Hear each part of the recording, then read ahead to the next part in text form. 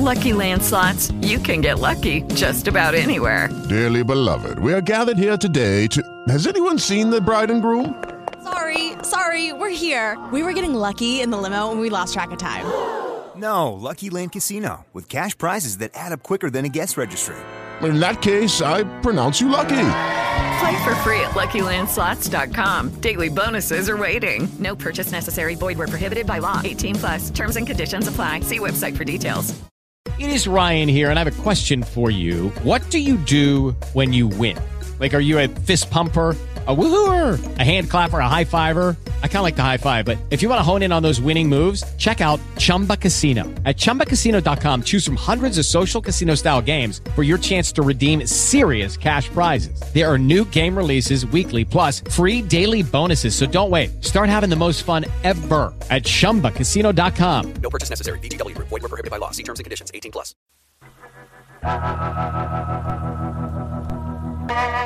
You think you're not slaves, but you are. The 9-to-5 existence of your current lives is structured by the American industrial corporate complex, complicit with our government. So it leaves you really questioning everything you thought you knew.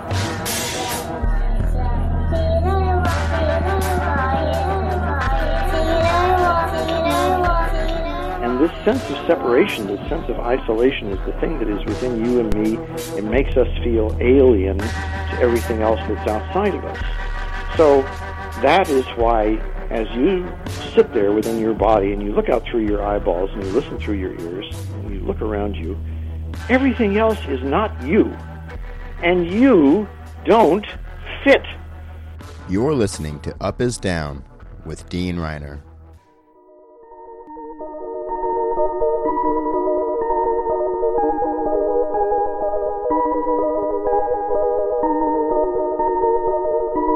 We owe $70 trillion. I understand that, but goes due to walk out a $4 trillion solution, which is basically just a way for the Democrats to avoid dealing with this until 2017. I'm not here to talk about plans to deal with this till 2017. I'm saying we've got a real problem, and I'm tired of Republicans and Democrats who either want Republicans who want to burn the place to the ground, and Democrats, with all due respect, who want to offer a plan that gets it through their end of their second term of their presidency, and then screws me and my kids when it's over. And until we do that, we have to deal with the extraction that is at foot. It is the reason the financial markets are behaving the way they're behaving. That is a mathematical fact. This is not some opinion. This is a mathematical fact. Tens of trillions of dollars are being extracted from the United States of America. Democrats aren't doing it. Republicans are not doing it. An entire integrated system, financial system, trading system, taxing system that was created by both parties over a period of 2 decades is at work on our entire country right now. And we're sitting here arguing about whether we should do the $4 trillion plan that kicks the can down the road for the president for 2017 or burn the place to the ground, both of which are reckless, irresponsible, and stupid. And the fact of the matter is, until we actually, and I'm sorry to lose my temper, but I tell you what, I've been coming on TV for 3 years doing this. And the fact of the matter is that there's a refusal on both the Democratic and the Republican side of the aisle to acknowledge the mathematical problem, which is that the United States of America is being extracted. It's being extracted through banking, it's being extracted through trade, and it's being extracted through taxation. And there's not a single politician that has stepped forward, Susan, to deal with this. But there's only one right now. The leader of the free world, whether you like it or not, the president of the United States is arguably one of the most powerful individuals we have out there. But and Susan, he's what you're saying is exactly the point that Dylan is making. It's not about one guy. It's about all of them. No, I actually disagree. I think Dylan's saying it is about one guy. It is about one guy. What would you like him to do? I would like him to go to the people of the United States of America and say, people of the United States of America, your Congress is bought. Your Congress is incapable of making legislation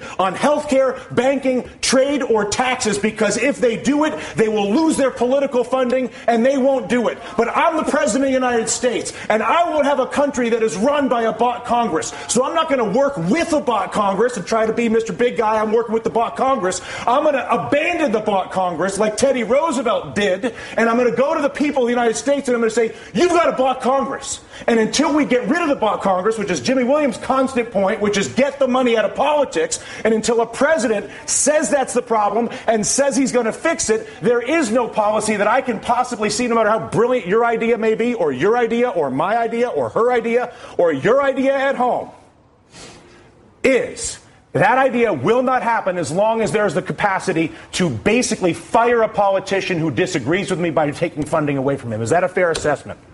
Money in politics is the root of all political evil. It is corruption at its worst.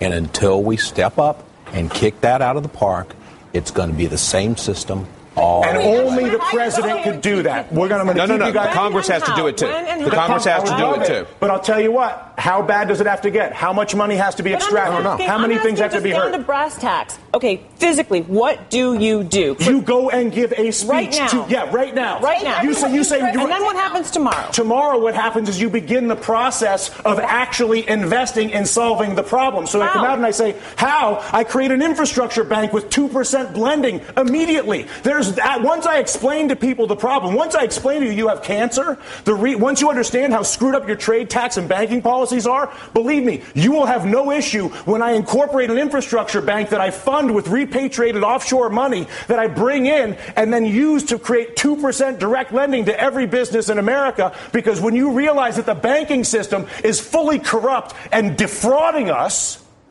and I come out and say that, which is what I want my president to do, that at that exact moment I say, you know what, we got a screwed up situation here, people. You all know it, and now what? I'm going to admit it. And as a result, not only have I admitted it, but we're going to begin the process of solving it like grown-ups. They did it in World War II. They did it after the Civil War. They did it in Latin America with the Brady bonds. We are not seeing it happen now. The panel stays a little more emotional than I anticipated getting at work this afternoon, but what am I going to do?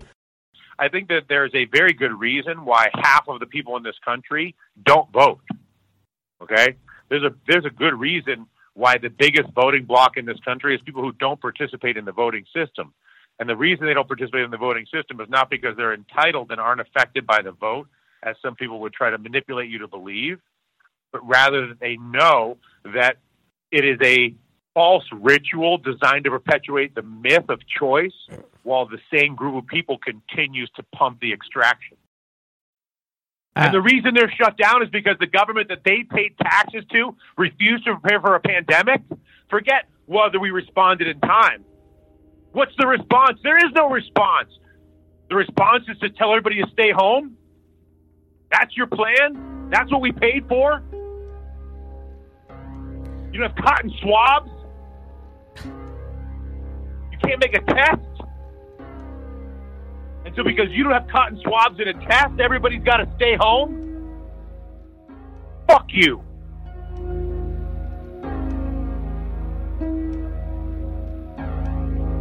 Okay? And so this whole no M&A thing from Warren and AOC, as if they're going to gobble up small businesses, one, reveals how stupid these people are, and two, reveals how craven and hypocritical they are, that they then vote for a bill that empowers private equity to buy distressed assets while they shut down an economy that shouldn't be shut down because they should have been prepared for the damn pandemic months ago, years ago, and then they want credit for looking out for the little guy. Fuck them.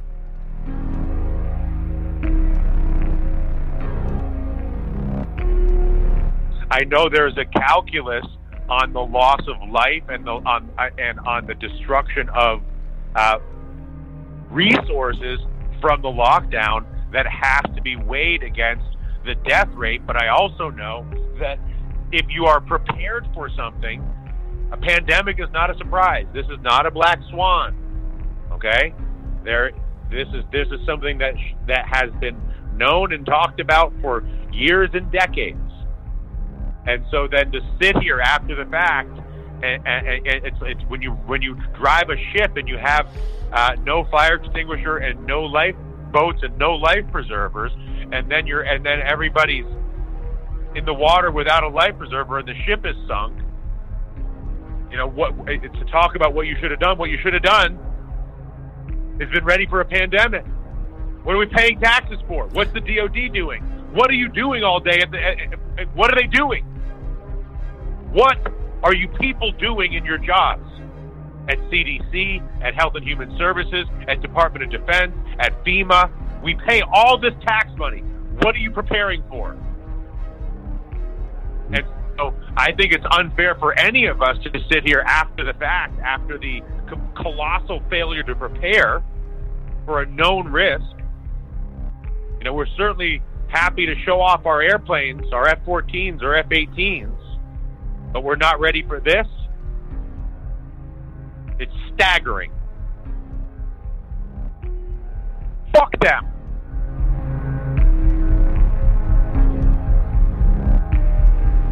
Nancy Pelosi will tell you to calm down. She has a plan.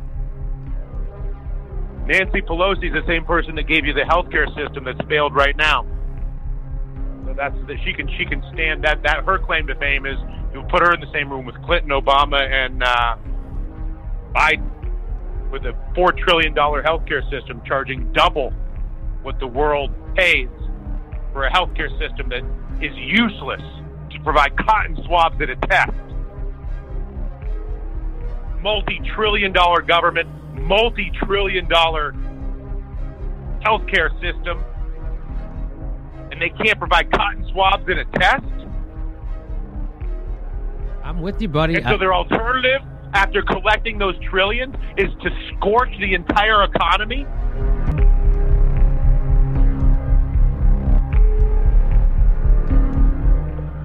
I think we all know why the immediate response, which I guess was in March, right after the initial market crash and all the things that were happening at that time, the initial immediate reflex was to rescue the financial institutions and the wealthiest people in America, which is what they did in the blink of an eye. Immediately, they rescued the stock market, they rescued the large banks, they bailed out Bill Ackman, they bailed out Ken Griffin, one of the richest hedge fund managers in the world, they bailed out Ray Dalio.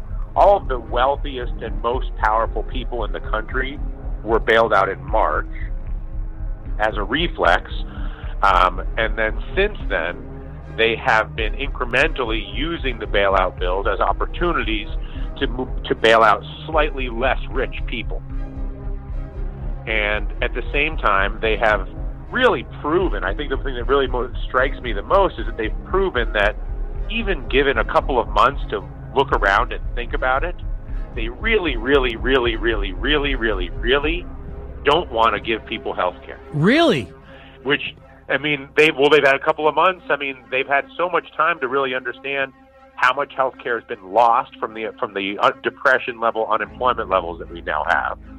They understand the demand for health care is at an all-time high, which is partially caused by a global pandemic. If you haven't noticed, there's a bit of a pandemic going on, which creates some medical needs.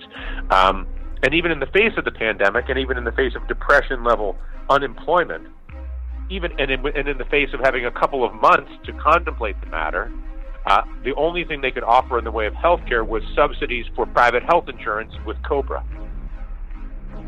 Yeah, yes. All right, so I don't mean to change the subject on you, but when I look at what happened today, what I really saw when I looked through all the things that we're going to talk about was a country and a Democratic Party specifically that is completely and utterly and firmly and resolutely committed to making sure that it's really expensive and hard to get health care and that health insurance companies make lots and lots of money. And it is unlike any other country on earth. I mean, countries like Rwanda are working on a national health care system. Countries that we would theoretically condescend to for their overall quality of life, like India, have national health care systems. And yet this country, theoretically the richest in the world, theoretically the most powerful in the world, in the face of global or Great Depression level unemployment and a pandemic, still refuses to offer health care to the people that live in this country, and yet insists on making sure the people in this country pay double what any other group of people in the world pay for their health care in order to enrich the financial institutions that run the health insurance companies. That alone is a staggering indictment of the entire political class, led by, in this case, the Democrats, who claim the mantle of wanting to offer people help as a rhetorical flourish, not as something that they do, but as a marketing, as part of the Democratic Party's marketing. There's this sort of marketing around quote unquote caring about quote unquote people, and yet they don't do it, and still you see all of these people that want to support Democrats. It's amazing to me that anybody could possibly support Nancy Pelosi or the Democrats. It's easy to, like I said, it's easy to ridicule Donald Trump or the Republicans. It's inexplicable to me why anybody would support Joe Biden or Nancy Pelosi. It is. I can't intellectually. I don't even know how to comprehend it.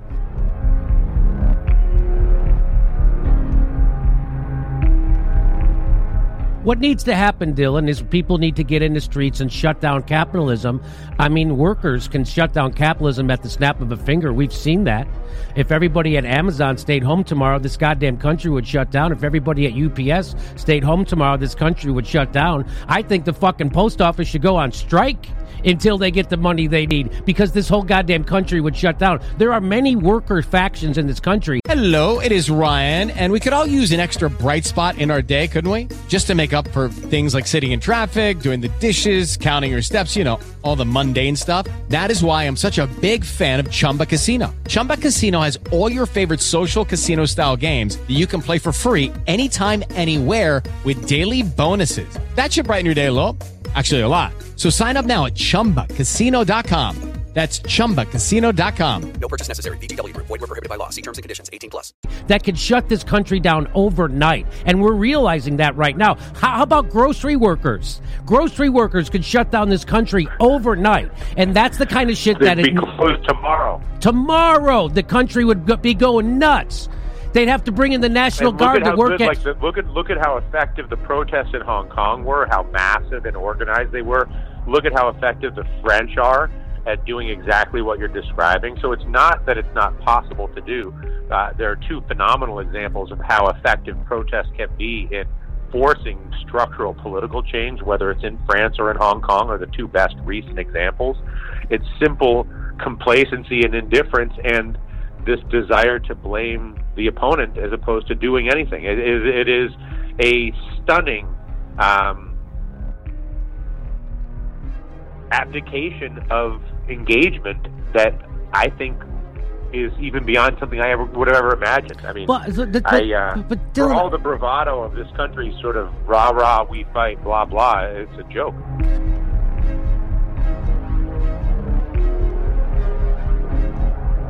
We got nothing, and I can't go out and organize a strike because there's a fucking pandemic, and I have underlying medical problems, and hate shit. It's a pretty good trick. It's a pretty good trick. Pretty good trick. I get that Nancy Pelosi and Chuck Schumer are complete robots of Wall Street, and they're evil, in fact.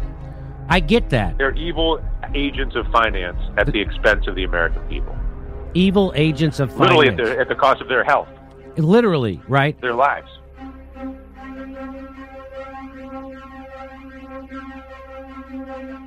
But what I don't get is why there is absolutely no opposition to either of them in government. None. Ilhan Omar, he won't even stand up to them. AOC won't stand up to them. Bernie Sanders won't stand. No one will stand up for the American people in this moment. What's that? Elizabeth Warren, nowhere to be found. Nowhere to be found. No one will stand up for the American people right now. What they're doing, what Bernie Sanders is actually doing, is protecting the party. What AOC and Ilhan Omar are actually doing is protecting the party. They're not doing a goddamn thing to make sure people are taken care of, except writing letters to Nancy Pelosi begging. What they should be doing is organizing people to start shutting shit down, because we are in dire... This is not normal times. This is an existential threat right now. You think Donald Trump is an existential threat? This is an existential threat right now. And the progressive media is asleep. The progressive politicians are defending the party while screwing the people. And it's left to you and me to scream into the wind right now. That's it. We got nothing. And I can't go out and organize a strike because there's a fucking pandemic and I have underlying medical problems. And hate shit. It's a pretty good trick. It's a pretty good trick. Pretty good trick.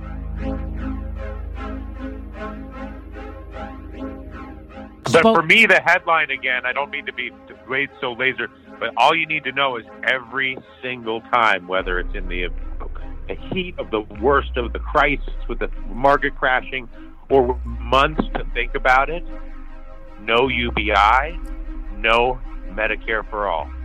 They don't want it. They don't like it. They are against it. They don't want to support you in your home. They don't want to support the most vulnerable in the society. They don't want people to have mobility. They don't want people to have health care. Let anybody who ever, again, would ever deign to suggest that the Democratic Party either cares about working people or cares to give people health care should be punched in the face. This is a multi-month demonstration of conscious decision-making in the face of the largest budgets in the history of the world, $1 trillion spending, and even with trillions of dollars available and money going to corporate lobbyists, I mean, you can run all the lists. Even in that situation, in the middle of a pandemic, where we're at depression-level unemployment, even temporary UBI and Medicare for all is something they do not want. And that is a stunning demonstration of hostility to the point of being murderous to the people of this country that you would never imagine from any sane or rational government on this earth. Not that, I mean, that's a stupid thing because there's no such thing as a sane or rational government, so I kind of hesitated before I said that. But anybody who is politically engaged, who is of the delusional belief that anybody in American politics cares about them, should rapidly discard that belief. And any Democrat who believes that the Democrats are Barack Obama or Joe Biden or Nancy Pelosi or any of these fools ever wanted to give them health care, ever cared about working people, ever felt their pain, this is a master class in the demonstration of not only the indifference to it, but the active prosecution of policies that are hostile to working people and the sick on behalf of financial institutions and the wealthy. That's who they work for. People should be in the streets. They should be full Yellow Jacket. They should be full Hong Kong. They should be shutting down the cities. But they're not.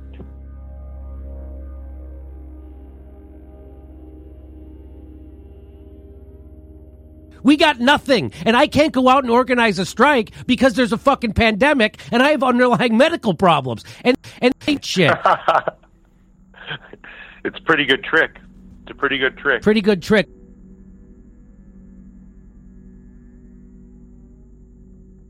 I mean, we're trending towards a Brazilian or an Indian social architecture with a two-tiered system where you have 90-odd% in the underclass, and then you just have, or Mexico. I mean, this is how most countries end up. Russia. I mean, it is really the standard model. Europe is the only exception. And America had a moment after World War II where it actually had a middle class. But that has been, you know, Bill Clinton really started in on it, and then George Bush and Barack Obama really did a number on it. And then Donald Trump, to his credit, basically just said, listen, this is all bullshit. Like, why are we pretending? Like, the one thing that I think Donald Trump had going for him was there was no sheen of class, like the aspirationalism of Barack Obama's celebrity to make people feel good while they're getting destroyed by the overclass. It's why we talked about the Bidens and the Obamas are more dangerous to the people because they're like a narcotic for people's psychology, so they don't realize they're getting the frog is getting boiled.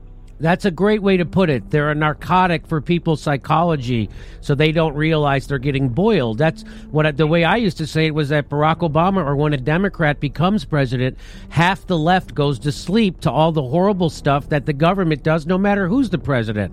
And that's exactly what happened with Barack Obama. And that's the case that I've been trying to make. and why I wouldn't vote for Hillary Clinton, because it would have put the left to sleep once again, and you can't protest against a good Democrat, even as they're kicking 5.1 million people out of their houses in the middle of a recession, as they're making the banks bigger, as they're opening up the Arctic to drilling, as they're letting cops crack the heads of peaceful protesters at Occupy Wall Street, as they turn their backs on union teachers in Wisconsin, as their collective bargaining is taken away from them, as they say we're going to let it play out in DAPL, as they bail out private equity firms that inflate the price of first-time home buyers as they leave office. None of that gets protested or even opposed or even talked about when a Democrat is the president. Unfortunately, none of that got talked about when Donald Trump is president either, because the Democrats are so corrupt that they don't have the ability to talk about those things. Instead, they talk about an evidence-free red-baiting conspiracy theory aimed at the president and any of their political enemies, which has now been completely revealed to be unbelievable malfeasance on the part of the FBI and the CIA and the NSA and the Democratic Party and the media. And so that's the world we're living in. There almost seems no hope.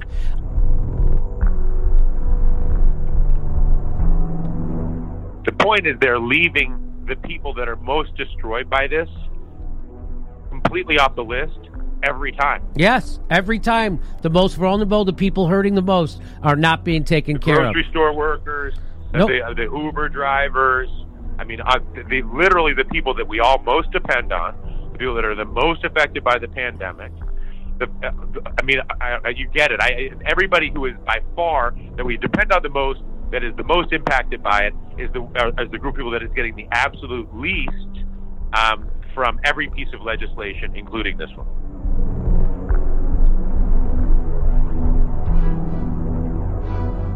But the point is, in America, the political and government decision is explicit and implicitly to give money to the wealthiest institutions to roll assets up as a way to exploit a biological crisis that was no fault of the people that are being victimized by it. It's bad enough that they did this in 2008 and 2009, where they gave the richest and the most powerful all the money to roll up all the distressed assets, as they did in the financial crisis.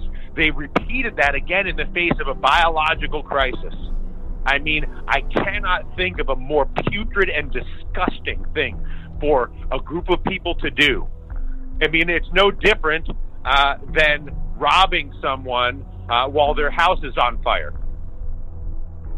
So your house gets struck by lightning. You're trying to put the fire of your house out from the lightning strike, and then the government, instead of helping you put out the fire, comes in and steals all your stuff. And people get mad at me because they get upset that I don't want to perpetuate the myth of America as having some differential. Again, the Russian government's not particularly nice to their people either. Neither is the Chinese government, even the Mexican government. Heck, the European governments are a little bit overblown in terms of their perceived glory. I mean, the EU really is a club for rich people. There aren't really European countries. There's, as we discussed last fall, the group of the super rich that sort of are countryless, and then everybody else that sort of is left to fend for themselves. But I never thought I would see the day where a biological crisis would be manipulated and used by American politicians to empower the rich to raid the rest of the country.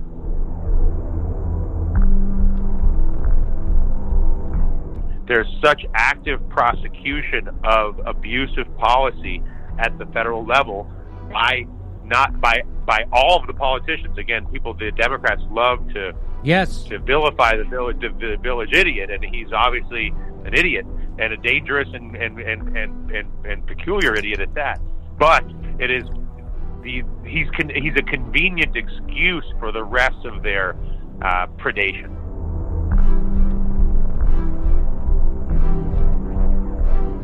And that's what I have to tell my brother when he calls me up. Could you believe this guy? Telling people to drink, believe this guy? We got to get rid of this guy.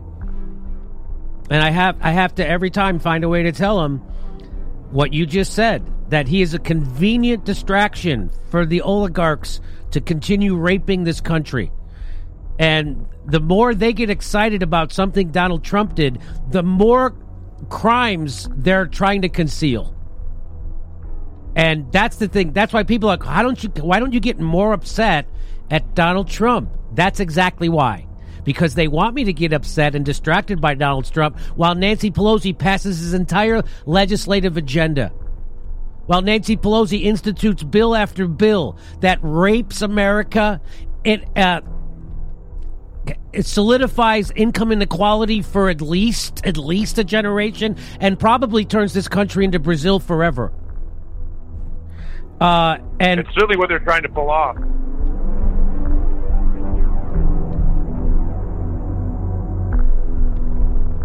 But even the the corporate news is the number one sort of high. They love to obsess about the village idiot. That's what I'm talking about. And the noise machine around the village idiot completely blocks out all awareness of the raping that you described and we discuss from time to time.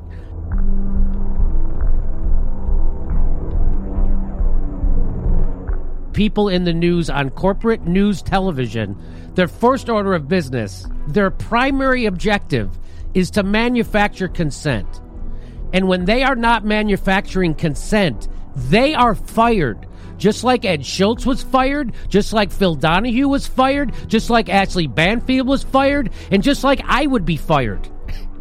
That if you're not manufacturing consent, you are fucking fired. And it doesn't matter how awful you can be or how big of a liar you are, as long as your lies are at the behest of the establishment, just like Brian Williams. You will never be fired. There will always be a place for you because you are lying and still pushing, you are still manufacturing consent for the oligarchy. You're part of the narcotic, right? It is Ryan here, and I have a question for you. What do you do when you win?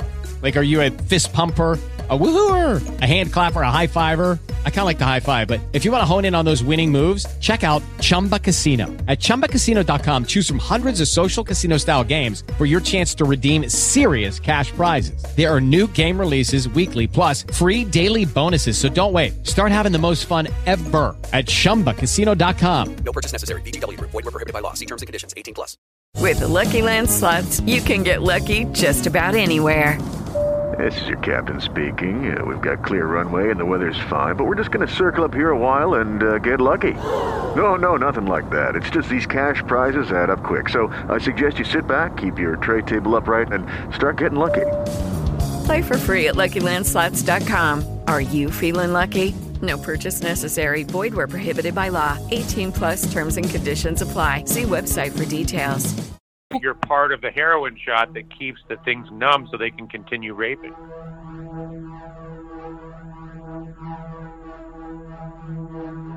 This is a country that cancels elections and offers you two senile rapists as a choice for president. I mean, if lower your expectations. California's beautiful.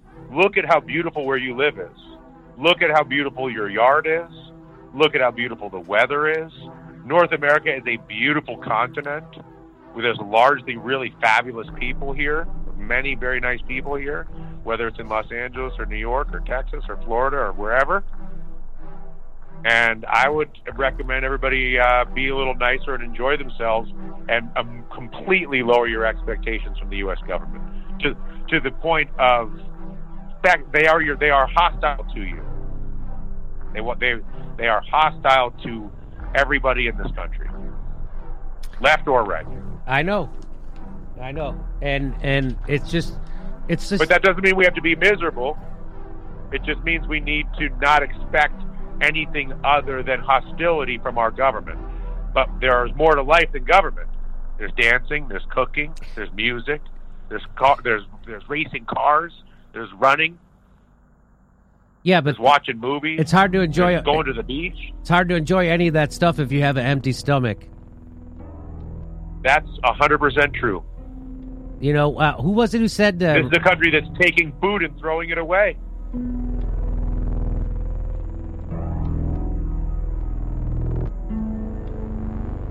All right, Matt Stoller says bailouts. Here's what's also in this bill, Dylan. He says bailouts for mortgage servicers. So not banks, but companies that service your mortgage. They get bailed out. Now, if you remember, we exposed that mortgage servicers are the most nefarious of maybe all the corporations because they have an interest in you defaulting on your home loan. Instead of trying to save you and save your loan, they try to trick you into doing things incorrectly so they can then foreclose on your house because they make more money. Well, guess what? The government, Nancy Pelosi, Chuck Schumer, just bailed them out.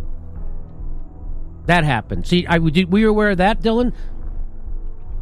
Yeah. Oh, yeah, I was actually. Yeah. Okay. Yeah. All but right. they have a huge. They give a lot of money to those politicians, so they really get whatever they want.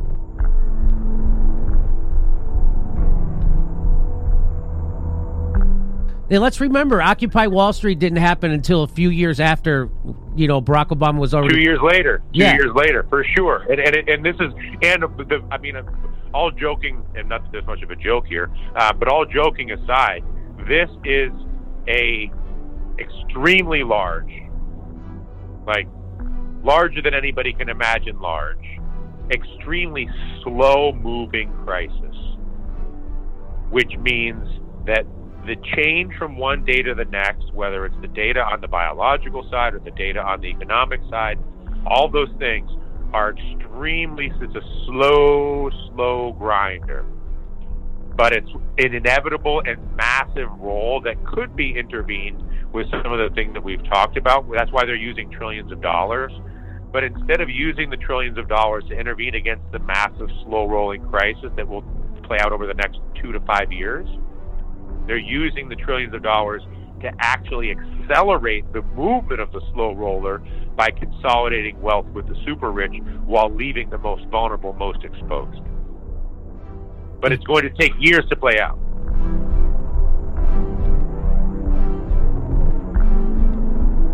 It is unfucking believable what is going on. It is like, it is honest. I don't even have word. I don't have the vocabulary to describe the balls of what they're doing, but they can do this because they own the media. The media is complacent. They're not going to tell you what we're telling you. They're not going to tell you to be upset. They don't even show you that what's happening in France when the Yellow Vests riot. They don't even tell you that's happening, let alone tell you why. Or Hong Kong. I mean, what they did in Hong Kong was spectacular. Millions of people organized spontaneously, but in an intuitive system using digital coordination, capable of overwhelming a city with 3 million people on 10 minutes notice. Made the French look like amateurs. And the French are the best in the world at this.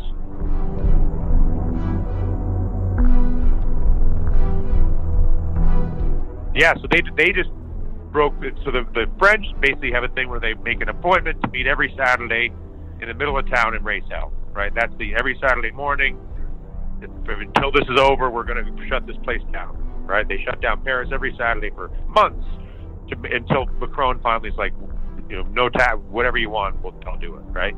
Hong Kong is even more sophisticated, where they basically just took 4 metaphors for water, so vapor, ice, liquid, and I forget whatever the fourth incarnation was. Steam?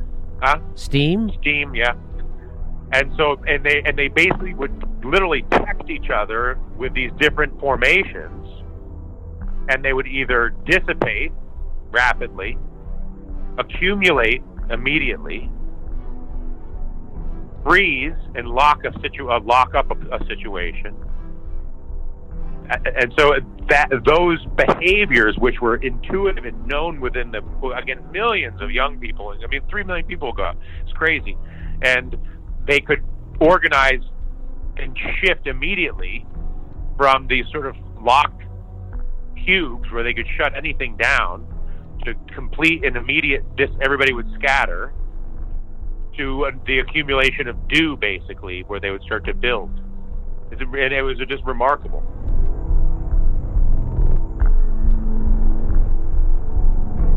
I mean, the same way I could tell you a great story about American entrepreneurialism and the development of Google and Tesla and the glories of Hollywood and the bootstrapping of the small businesses in Nebraska, and those are all true stories. Those are real things, and they're good things, and they have happened, and they do happen.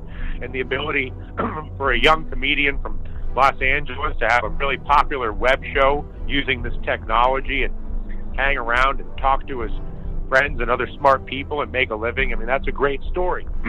Excuse me. But it doesn't dispel the other story that we just told. So I can tell you lovely stories about some of the benefits of the Chinese investment in their infrastructure and their very deliberate planning, which is impressive, to say the least, relative to their development. But I can also tell you the stories of their brutal murder, containment, and destruction of huge sections of their population. And they are the only country in the world that rivals America for its imperial instinct. Russia doesn't exist as an imperial force at this point in the world. No. There are only two imperial forces on this planet right now, and one of them is China, and you could even argue China may be the most aggressive imperial force in the world right now.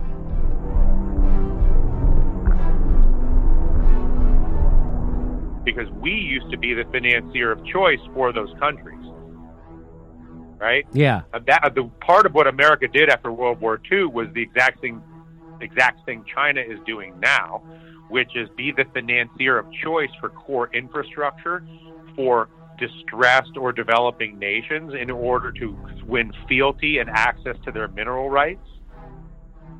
And the Chinese are now the primary practitioner of that practice, which is why they control not only all the onshore production that they have in their country for the world, whether it's rare minerals and the sorts of things that people talk about, but also their influence and control over much of the mineral rights in Africa, much of the mineral rights in South America.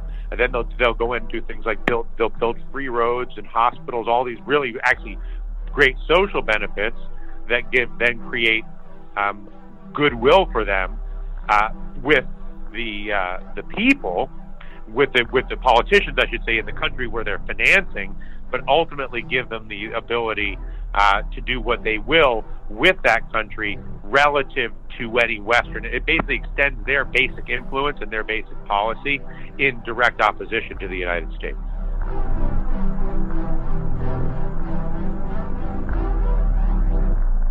There's no one doing what they're supposed to. No one is saying what they're supposed to say. No one is risking their own personal position to help anybody. And in fact, people like Bernie Sanders are actively gaslighting you right now, telling you Joe Biden has a plan to help you or fix you, and that Nancy Pelosi's doing the right thing. He just tweeted that out today. I had to smack him down on Twitter. It's amazing. We are ruled by sociopaths. I mean, and that's not hyperbole. And some of them are psychopaths, but definitely sociopaths. And that's not me being a bomb thrower or a loose cannon. That is a fucking fact. Okay.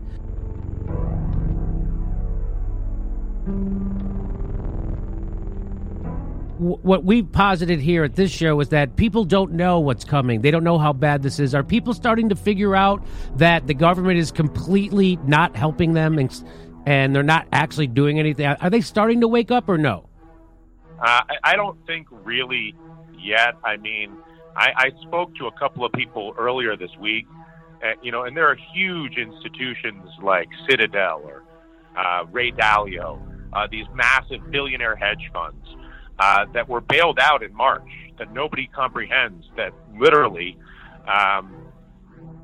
some of the wealthiest human beings in this country who run some of the biggest highly leveraged investment funds in this country, or lending funds, were bailed out in March when the market was limited down. So something like that, it has not revealed itself yet to people. I don't think people understand the contrast between I don't even have the adjectives for it, but I'll just say the horror of what was done in terms of the bailout for the super rich institutions, with 40 million unemployed and no support of any kind for the unemployed, while simultaneously using the tax dollars to finance the super wealthy and the super wealthy's consolidation of ownership of resources. And I don't want to be redundant to our past conversations. I think we have to start to take what I've described and you've described and Steph's described and others around your show as fact. I think it's important that we remind people of that. But I think for these conversations to be useful, I also think we need to sort of move through time as this happens. And I think we're really now just starting to move into a period of time where people are just starting to comprehend not just how big the unemployment issue is and is going to continue to be in this country, but how directly the unemployment issue targets the most vulnerable country. And so it's not a uniform unemployment. It's actually a hyper-targeted unemployment, and it's a targeted unemployment that directly seeks to unemploy those who can those who have the smallest or the shortest financial runway to endure it.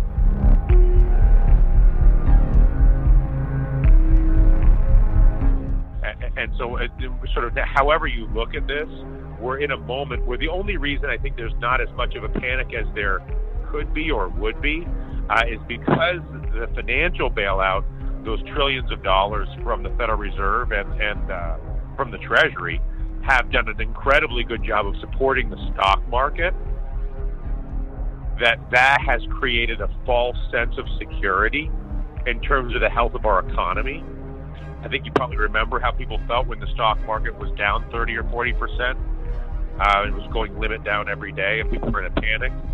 I think the only reason that there's any complacency right now is because the stock market has really been completely disconnected from the U.S. economy. Yes. And as a result, creates a false sense of security. Mm-hmm. At the same time, the rate of evolution of the problems is a slower evolving thing, whether it's the virus and the infection itself, or whether it's the economic trauma and the social crisis that is coming over the next couple of years, certainly in this country. But I think if you're looking at maybe years, again, when the financial crisis happened, that was 2009, right? That was September 2009. Occupy Wall Street didn't happen for 2 years after that. Right. It takes a long time for the awareness of the information. You know, if everybody listened to your show, or if everybody listened to my reporting on your show, or if everybody comprehended and believed it, there would be a more immediate response, but it's just not the nature of the beast. And there's such a all-consuming and low-utility pool of information out there from the primary information brokers, and plus the bubbling effect and all the things people read what they want, Facebook, all the shattering of the information markets make it take longer for this to happen, make it easier to blame different people, all of those things. Judy was boring. Hello. Then Judy discovered ChumbaCasino.com. It's my little escape. Now Judy's the life of the party. Oh, baby, mama's bringing home the bacon. Whoa, take it easy, Judy. The Chumba life is for everybody. So go to ChumbaCasino.com and play over 100 casino-style games. Join today and play for free for your chance to redeem some serious prizes. ChumbaCasino.com. No purchase necessary. Void where prohibited by law. 18+ terms and conditions apply. See website for details. Hello, it is Ryan, and we could all use an extra bright spot in our day, couldn't we? Just to make up for things like sitting in traffic, doing the dishes, counting your steps, you know, all the mundane stuff. That is why I'm such a big fan of Chumba Casino. Chumba Casino has all your favorite social casino-style games that you can play for free anytime, anywhere with daily bonuses. That should brighten your day a little. Actually, a lot. So sign up now at ChumbaCasino.com. That's ChumbaCasino.com. No purchase necessary. VGW Group. Void where prohibited by law. See terms and conditions. 18+. But this is going to be a profound and life-changing couple of years for this country, and parts of that are going to be really, really awful, I think.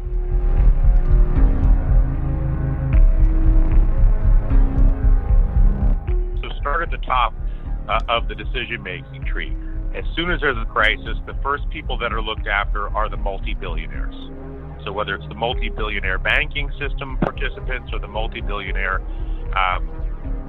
business enterprises that are the most connected to the government, they're taken care of in the first 24 to 72 hours, right? Right. And then there's a progression of caretaking, if you will, in terms of the policy making from all of the Democrats, including all of everybody's leftist favorites, and certainly all the Republicans, including everybody's populist right-wing favorites, that continues to favor those who have the most, while simultaneously doing the least for those who have the least. And the idea of prioritizing a payroll tax cut, which is basically an increase in take-home pay for people who currently have jobs, at a time when the obvious and most catastrophic issue that exists in this country is 20, 30% unemployment, 40 million people likely to be unemployed, which again is not a recession. That is, by definition, a depression. You know, that's not an opinion. That's another fact. And so the idea that the government is not prioritizing basic intervention for those that are the most exposed to the consequences of this depression, and at the same time is doling out money by the trillion to the richest and the most privileged, or at the very least the people that are the most, again, after they're done with the richest and the most privileged, then looking to give a raise to those who are among the most stable, is a remarkable window into the insight of the character of the American government. But again, this is a character that has existed going back certainly to Bill Clinton, and really before. I mean, this is not a new character insight for the American government. The American government has been taking care of the wealthiest interests, whether it was with NAFTA, whether it was with the financial deregulation in the 90s. We can go down the list. Trump is particularly offensive and crude and barbaric and murderous in his disposition and his nature, but he is in no way unique in following the standard protocol of using the government to benefit the rich, to consolidate wealth, and to destroy and deprive the most impoverished. I mean, listen, America functionally is a third world country that's hiding behind the edifice of Hollywood, Silicon Valley, Wall Street, and its military. But if you stripped away the American military, Wall Street, the Valley, and Hollywood, what you would see, and what you are seeing as a consequence of this virus, is a third world country, both in the nature of the priorities of the government and how it functions, and in the resources and opportunities that are available to the vast majority of the people who live here. So let me just explain to people what this means by what the purpose of this is, this payroll tax. So what that means is no one's putting money into Social Security, right? So that's what they mean by payroll tax. And so this is just another attempt to bankrupt Social Security so they can eventually privatize it. That's exactly what this is. And in fact, in this article, it goes on to say, the economic recession will likely speed up the exhaustion date for Social Security trust funds. So what that means is the exhaustion date, that's a term that means when Social Security will have to start paying out more money than it actually takes in and has. That's the exhaustion date.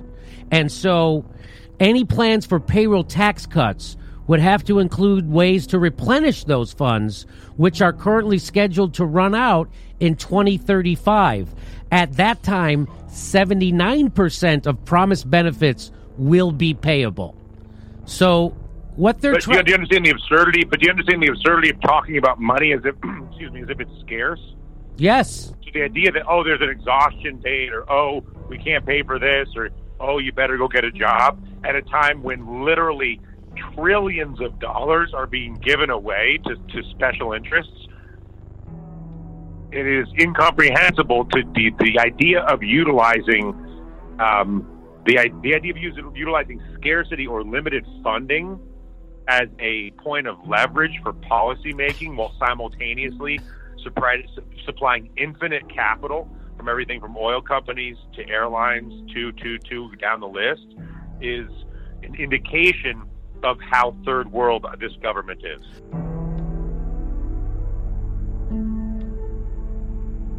Aren't you surprised that no one in the news media, no one in politics is screaming about this? No one. Bernie Sanders and the squad are voting for this shit.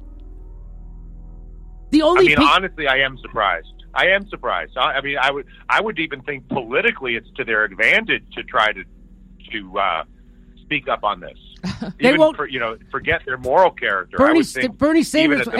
It is such a winner politically to stand up and fight for people at this moment. Every Democrat in the Congress is ceding that to the right now. They're letting Josh Hawley and fucking Mitt Romney out-left them. It's happening. It's not. I'm not making it up. Trump is out-lefting them.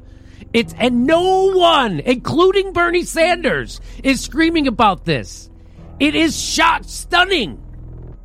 Aren't you surprised? Just to forget even the moral character. I honestly don't know what they're thinking.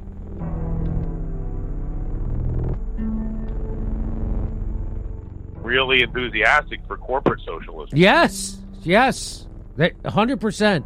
America is a corporate socialist country. And listen, I don't know how you could possibly expect to always have the fallout on the bottom be protected by the government and not expect the upside or the progression of resources up to be controlled by the government. You can't have it. He was making the point that you can't have it both ways. Now, remarkably, America has it better than both ways. They have, this amplification of the profits for the super rich and total protection from economic losses for the big companies and the super rich, while simultaneously literally no safety net for more than half the country. So I just want everybody who votes Trump, who watches this show and who is a Trumper, to know that what Trump is trying to do is fuck you right now. He's not trying. He's fucking you. So you're getting fucked hard by Trump and by Nancy Pelosi and Chuck Schumer and Mitch McConnell. They're all your enemy. There's no doubt about it. And if you don't see through that now, then you deserve what you have coming.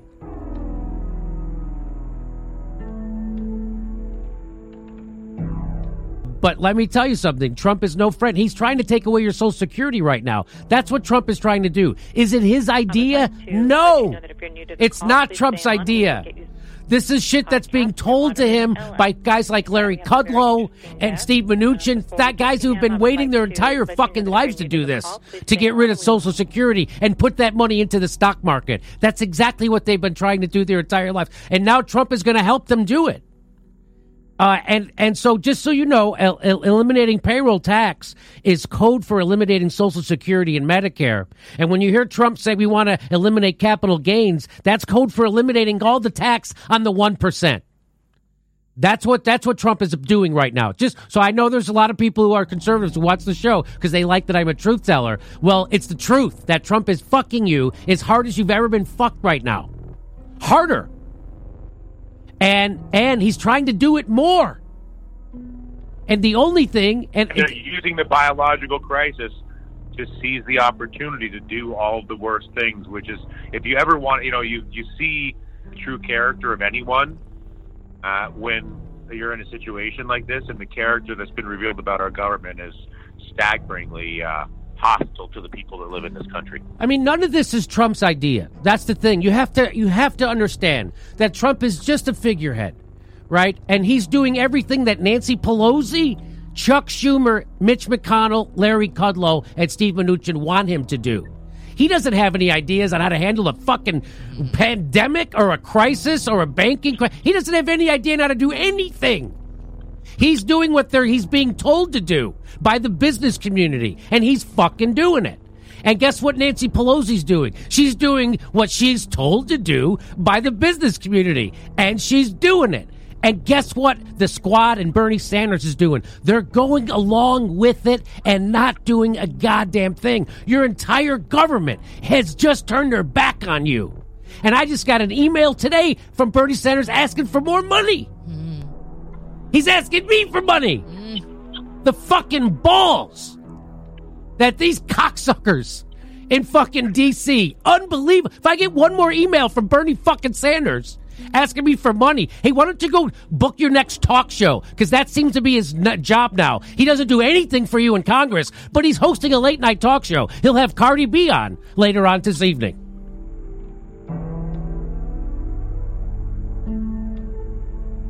I don't understand the politics. I suppose that because the politics really that were designed and created originally by Bill Clinton, really probably from before that, lesser of two evil, where people basically no longer are given the opportunity to vote for anything that they believe in. They're just are forced to choose between who's the least abhorrent of the two candidates, with Hillary Clinton versus Donald Trump being sort of the most recent expression of that. And the thing with lesser of two evil voting is you don't have to do anything for anybody. You simply have to raise money and run a media campaign that absolutely massacres the identity of your opponent, so that however much they hate you, they hate the other one more. And I feel like the Mitch McConnells of this world have actually mastered that lesser of two evils mind game. Yes. And once you're in that lesser of two evils architecture, all these other issues that we talk about become irrelevant, because the entire political system is simply based on the ability to massacre your opponent's identity using money. And as long as you're confident you can do that, you can literally rape and pillage your own people to the point where they're homeless and dying in the street. And as long as when it comes to campaign time, you can rape and massacre your opponent, you'll still get reelected. That's why this is a third world country. So this is from Natasha Sarin. She's a professor at Penn Law and at Wharton, which is where Trump went, right? Wharton. So they're big. She's a big brain, big brainiac. I'm just going to give you an insight how to the big brain. This is neoliberalism. This is your big brain on neoliberalism. So she comes from Penn Law and Wharton, right? Super smarty pants, Natasha Sarin. And here's her big idea. You want to hear what her big idea is? They did a study. She said, excited, COVID paper alert. She said, excited to share a new paper. We show that allowing workers, this is their solution to the problem right now. We show that allowing workers to access a tiny percent of their future Social Security benefits today can provide the liquidity they need to weather this storm. So instead of the government giving people a UBI until this pandemic's over, they want you to start cashing in your social. Again, another idea. Where's what she says? She said, we became interested in this approach because of our earlier work on Social Security and inequality. It turns out Social Security is evenly distributed across the wealth distribution and hugely significant for exactly the workers most hurt by this crisis. Workers at the bottom of the wealth distribution have very little by way of retirement savings to tap today or liquid wealth. But they do have significant Social Security benefits forthcoming. You may worry that, so she's saying, let them tap into the Social Security right now.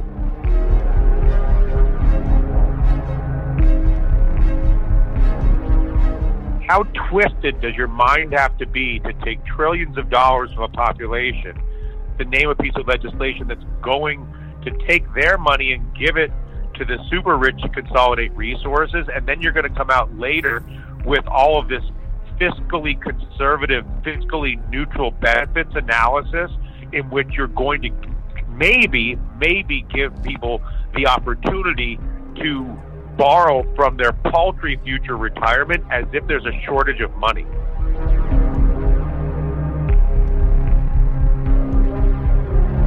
That's what they're doing. They're pretending there's a shortage of money.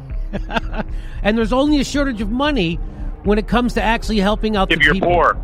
Yeah. There's no shortage of money if you're stinking rich.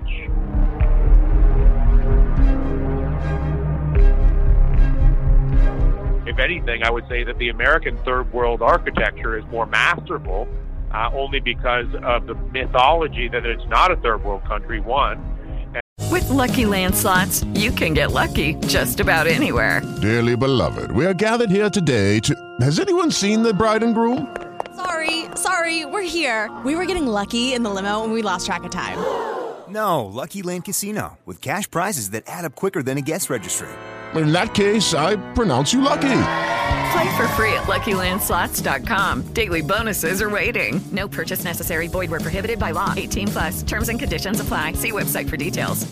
And two, the amount of money and resources that have been obtained by the people who have perpetrated the third world robbing of America.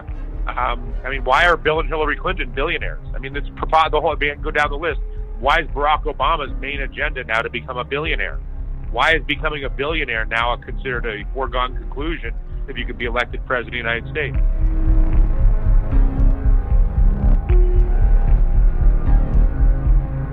The fact that there's this virus, it makes me want to get in the streets. It makes me want to go organize. But you can't do that because of this goddamn virus.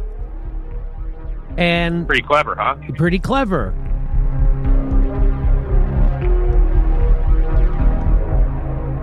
We got nothing, and I can't go out and organize a strike because there's a fucking pandemic, and I have underlying medical problems and shit. It's a pretty good trick. It's a pretty good trick. Pretty good trick.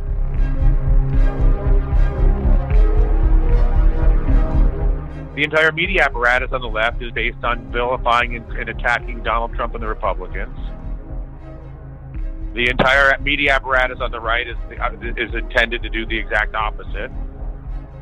And in the meantime, both parties work together with their financial backers to perpetrate this third world raid on the country.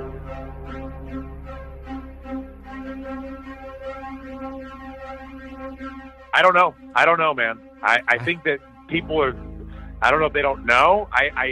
When I started at MSNBC in 2009, after I'd left CNBC, when I saw what they did with the financial crisis, with the original theft and cover-up, right? I thought people didn't really understand this, and so I spent a lot of time, whether it was explaining to my colleagues at MSNBC, whether it was in direct interactions and meetings with various senators and Congress people and cabinet members, both Republicans and Democrats.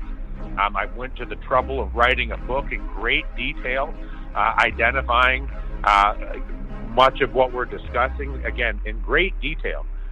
Very thoroughly researched, had a whole staff of researchers for that book. It was not an easy undertaking. And my conclusion, after 3 years of trying to explain to anybody that would listen to me, whether it was on the TV show, whether it was in the book, or whether it was in these day-to-day interactions and meetings in Washington and New York and Los Angeles, et cetera, San Francisco, was not that they don't know, it's that they don't even want to know. Like, they don't want you to say this to them. They don't want to hear it. It's like not wanting to find out that your favorite uncle is a child molester because it'll screw up the family. Right. Like, it's that kind of dark psychological stuff. That's the only way I can... I don't know how else to explain it because it's so obvious what's happening. But the sort of collective psychosis throughout the totality of the media, the cult of personality, the obsession with the vilification of the opposing personality, whether it's the cultivating hate for Pelosi or cultivating hate for Trump or whoever your favorite villain is, that there's such the bloodlust and the emotional cycle in that is so overwhelming that there's a refusal to acknowledge what we're talking about. I think that's one thing. I think the other thing is, I think we maybe give people too little credit. I think that there's a very good reason why half of the people in this country don't vote. Okay? There's a good reason why the biggest voting bloc in this country is people who don't participate in the voting system. And the reason they don't participate in the voting system is not because they're entitled and aren't affected by the vote, as some people would try to manipulate you to believe, but rather that they know that it is a false ritual designed to perpetuate the myth of choice while the same group of people continues to pump the extraction.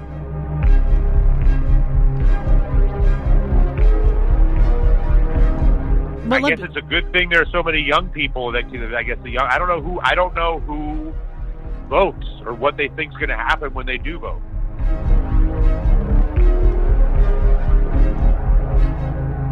time, the last time there was this big crisis, Barack Obama was president, and Barack Obama famously told the bankers, I'm the only one standing between you and the mob with the pitchforks, meaning he was going to protect the banks, not the people, and he did.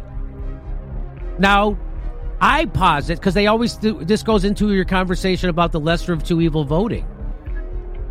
Now, he was allowed to kick 5.1 million people, families, not people, families out of their houses, give those houses to the banks that the people had just bailed out, while those banks were made bigger, not broken up, and those bankers never missed their bonuses. Do you think Trump would be allowed to do that thing now? And then the bankers bought the houses back and then raised the rent on everybody. That's right. And then so with the homeowners' money that they took from the bailout. Right, but my question is, that happened a lot easier because it was Barack Obama as president. If it was John McCain, I think it would have been a lot tougher for them to pull that. Oh, for sure. And so that's brilliance why of having it come from that type of a messenger with that sort of a fraudulent posture. Right. Brilliant. So if Trump goes into Flint, Michigan and sips the water, it's a clown show. If Barack Obama goes in and slips the water, you know your life is over. Because there ain't no one coming to help you. Barack Obama just flipped you off right to your face, right to your baby's face as you ingest lead. Barack Obama just said, go fuck yourself. Now, Trump wouldn't be allowed to do that. Everybody would be apoplectic. People got mad that Michael Moore even put that in a movie. That's how much the left defends corruption. And so right now, I think it would be better if Trump is president right now, rather than a smooth-talking Barack Obama who's going to screw you just as hard anyway. Because that's that problem with the lesser of two evil voting I tried to explain before. Bill Clinton was not the lesser of two evils between George Herbert Walker Bush and himself. Bill Clinton was the greater evil. Bill Clinton was the greater evil with Bob Dole. Barack Obama was the greater evil with John McCain. That's what people don't understand. And so people are at least outraged at Trump. But they're not and yet. Your argument is they're the greater evil because they're so much more effective and persuasive at creating that superficial emotional comfort while they murder you. Exactly. Just like I just explained to you. But I don't think John McCain would have had a lot harder time kicking 5.1 million families out of their houses in the middle of a recession that was caused by Wall Street, while he was making sure Wall Street got their bonuses and made their banks bigger. I think that would have been much harder for John McCain to pull off, or Mitt Romney. But Barack Obama puts the left to sleep. There's no criticism of him. And just like, and even to this day, Dylan, Bernie Sanders is still too much of a coward to put a critique on Barack Obama, which is the reason we got Donald Trump, which is why he's a loser. I don't. Which is why most people don't vote. Which is why most people don't vote. You want to know why people don't vote? Look at what Bernie Sanders is doing right now. He's voting for the ultimate screwing of America time after time after time as he hosts his new late-night talk show with Cardi B. He's doing nothing for you. Does he really have a new...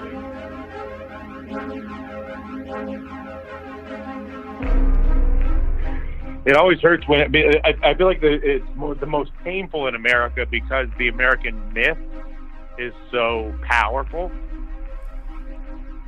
The Statue of Liberty, the American dream, on and on.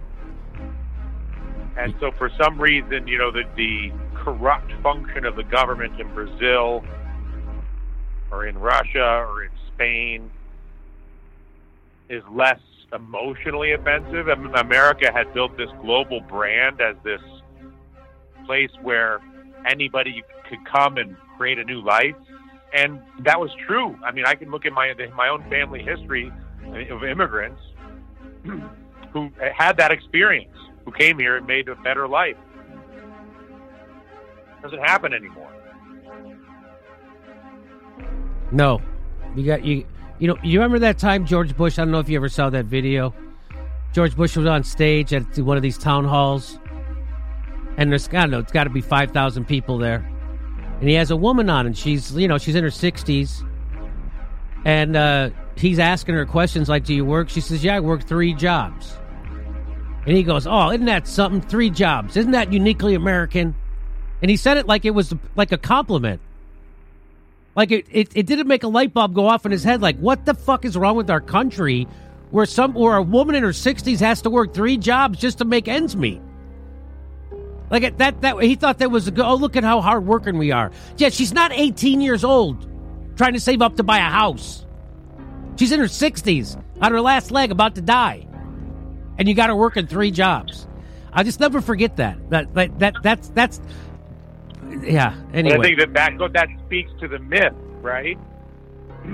that what evidence that would normally be obviously interpreted as evidence of a deeply unhealthy society gets reinterpreted yes. as evidence of the uniquely American strength yes. to endure.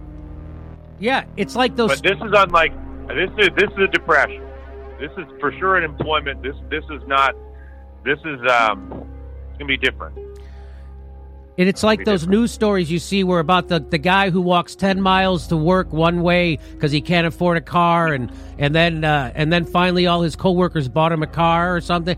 Like that's that's like capitalism porn. That's a testament to American kindness. Yeah, instead of like how messed up this system is that people have to walk 10 miles to go to work. Because there's no public transportation. The guy doesn't make enough money to buy a goddamn car. He's working full time.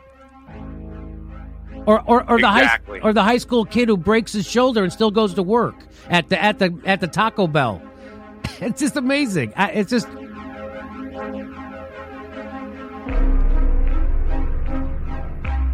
Listen, you have Matt Stoller on. Matt Stoller wrote that book, Goliath. The monopoly issue is really probably the most significant economic issue of our time, not just in meatpacking, but it's the reason why we pay too much and have miserable experiences with the telephone companies. Bill Clinton deregulated that. It's the reason why we have miserable experiences with the few airlines and the way that they function and coordinate with each other to abuse all of us when it comes to flying. It's the reason why the banks control everything. That you can go through almost every industry, maybe not to the absolute extreme of meat to 80%, but it's not far off of that from 1 to 4 players. And that monopoly position, look at Amazon, it was the ultimate monopoly. Look at Facebook, another ultimate monopoly. Look at Google, another full platform monopoly. And all these monopolies, because there are so few of them and because they have so much wealth and so much power, are at the very foundation of the hammerlock on the control of the politicians that we were just describing. If you were going to do one thing in this country, you would break up the monopolies. Not just the meat monopoly, not just the digital monopoly, not just the financial monopoly, but also the political monopoly. And the political monopoly could be easily broken with something like ranked choice voting. Okay? Just forcing everything into a ranked choice voting architecture would meaningfully diminish the power of both the Democrats and the Republicans. And just using the antitrust enforcement mechanisms would meaningfully reduce the influence of the banks, the digital companies, the meat companies, etc. In terms of, because what's the number one thing that drives business behavior across the board in one word? Profits? And the answer is leverage. Leverage. That's right. Right? He or she who has the leverage controls the outcome of the transaction. No one has more leverage than a monopoly. So why does the AOC and the squad fall into line? Because Nancy Pelosi has all the leverage. Why do all the Republicans go along with Donald Trump? Apparently Donald Trump has the leverage. Whatever, I could put it in any context. But the problem with monopolies is they create absolute leverage, which then allows the annihilation of entire nation states for the benefit of the monopoly without any ability to resist.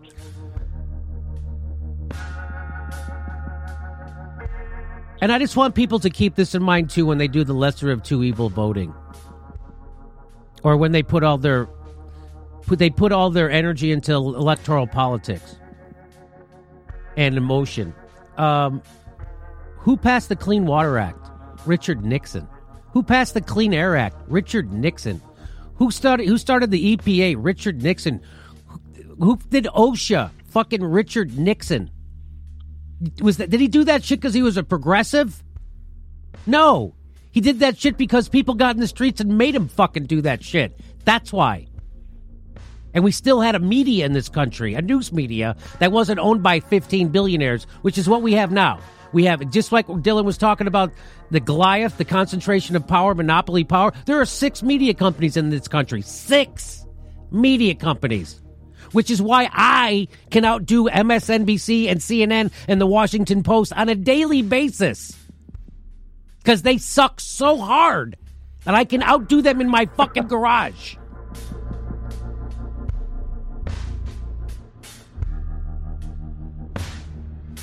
You know Dylan Ratigan from, he's a best-selling New York Times author. He's also an award-winning Bloomberg News reporter, the host of his own show on MSNBC. He now is on a podcast with Tom Sosnoff at Tasty Trade. How are you, Dylan? I'm good. I mean, who knew we were going to stumble into this a couple months ago when you first called me to talk about this, when they first architected the bailout to sort of set in motion the greatest, literally the greatest robbery in the history of the world. It's amazing that we're here. It's interesting to watch it continue to evolve, and I'm glad that you give me an opportunity to talk to you about it. There are 26 million people out of work. There's this the lockdown, which should have been done a long time before it was done and should be lifted sooner than it was, is being now extended forever for the political convenience of doing it. There's the absence of testing, the absence of all the things that are required to actually allow the society to function is political malfeasance on a level that's beyond catastrophic. And it ultimately takes us to why you're going to see a collapse or a potential collapse in the housing market and a significant restructuring in who owns what as they roll the money up into to the hands of the smallest possible group of people, which is what happened in Russia. But the point is, in America, the political and government decision is explicit and implicitly to give money to the wealthiest institutions to roll assets up as a way to exploit a biological crisis that was no fault of the people that are being victimized by it. It's bad enough that they did this in 2008 and 9, where they gave the richest and the most powerful all the money to roll up all the distressed assets, as they did in the financial crisis. They repeated that again in the face of a biological crisis. I mean, I cannot think of a more putrid and disgusting thing for a group of people to do. I mean, it's no different than robbing someone while their house is on fire. So your house gets struck by lightning. You're trying to put the fire of your house out from the lightning strike, and then the government, instead of helping you put out the fire, comes in and steals all your stuff. And people get mad at me because they refuse. They get upset that I don't want to perpetuate the myth of America as having some differential. Again, the Russian government's not particularly nice to their people either. Neither is the Chinese government, even the Mexican government. Heck, the European governments are a little bit overblown in terms of their perceived glory. I mean, the EU really is a club for rich people. There aren't really European countries. There's, as we discussed last fall, the group of the super rich that sort of are countryless, and then everybody else that sort of is left to fend for themselves. But I never thought I would see the day where a biological crisis would be manipulated and used by American politicians to empower the rich to raid the rest of the country.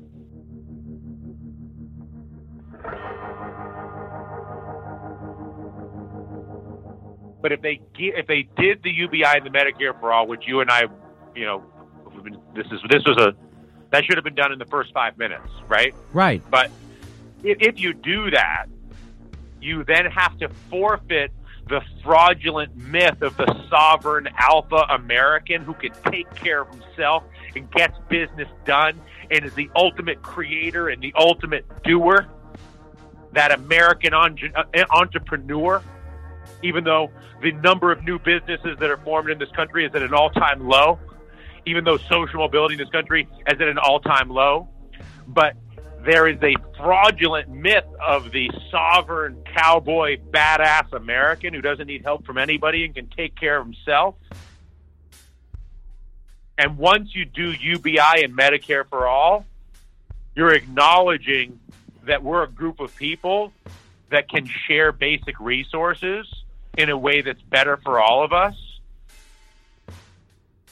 And you can still be a wild, badass entrepreneur cowboy with In fact, you'll be a much more of a wild-ass, badass cowboy entrepreneur if you had UBI and Medicare for all, because you wouldn't have to lose your health care when you quit your job, and you'd have a little bit of foam on the runway while you were building your idea. Ironically, nothing could be more supportive of the sovereign myth of the American cowboy entrepreneur than Medicare for all and UBI. But you asked me a question, which is why are they not doing it? I think the reason they're not doing it is because of the propaganda around self-sufficiency and self-sovereignty that is uniquely American and deeply fraudulent.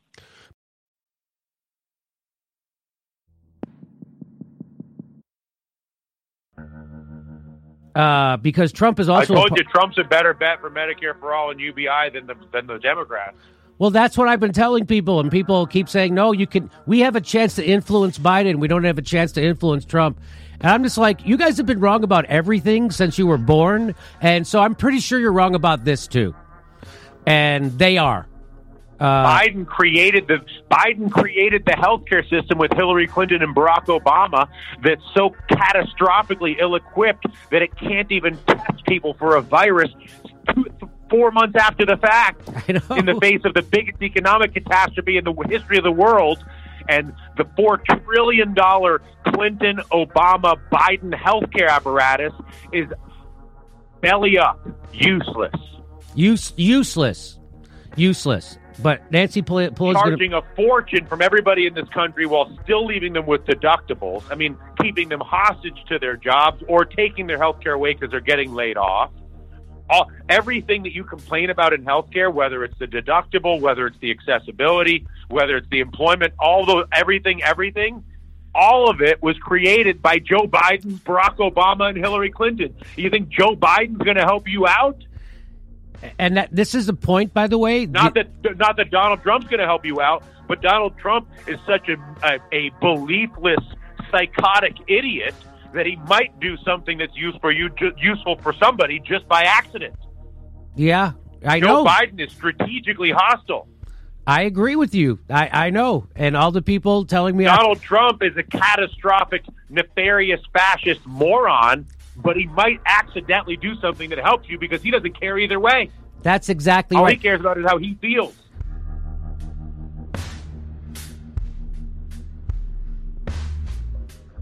Well, what matters to him is his own pleasure.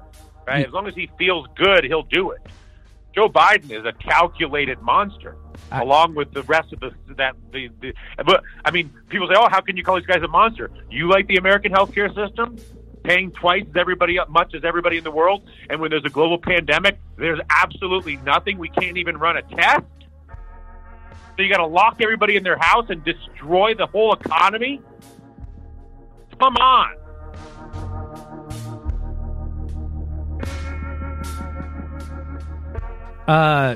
From today, this is from Dave Dayen over at the Prospect, American Prospect. His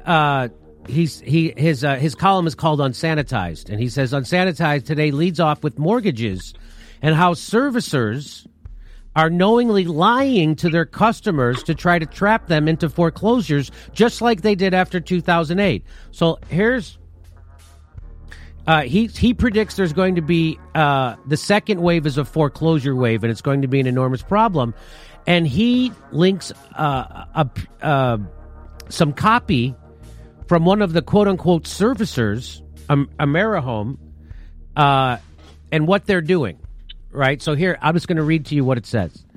It says, AmeriHome, a private equity-backed mortgage servicer, on the receiving end of federal relief for servicers recently authorized by Ginnie Mae and GSE regulator FHFA, is telling borrowers they must pay back all missed payments in a balloon payment due immediately after the CARES Act forbearance.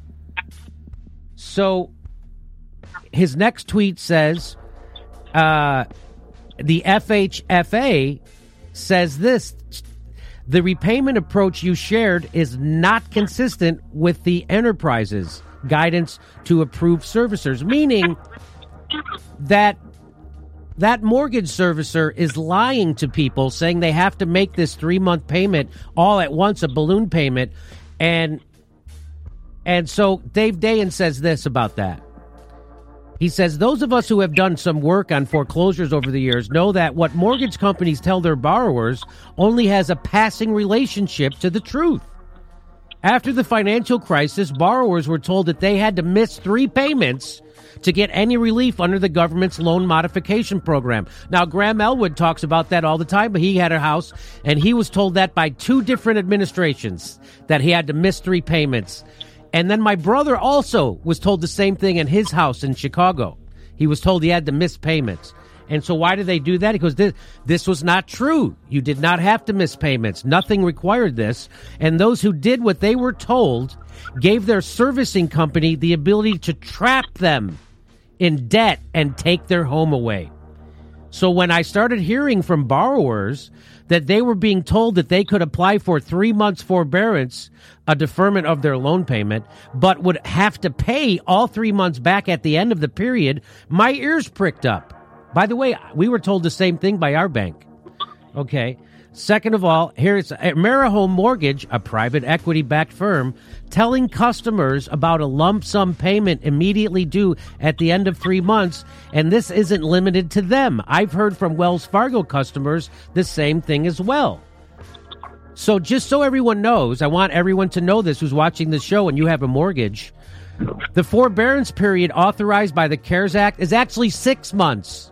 It's not 3 months. It's actually 6 months, which could be re-upped to a year. So I wasn't sure where the 3-month number came from. The balloon payment also didn't sound right. This is Dave Dayen talking. Why would telling borrowers they have to repay a lump sum help servicers?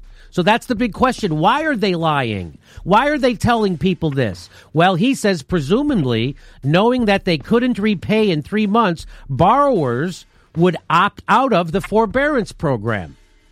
They would then either A, scrape together enough money to pay their loan for a while, at which point the servicers get paid, or B, cut their losses and go into foreclosure, at which point servicers get to assess all kinds of foreclosure fees and get paid more.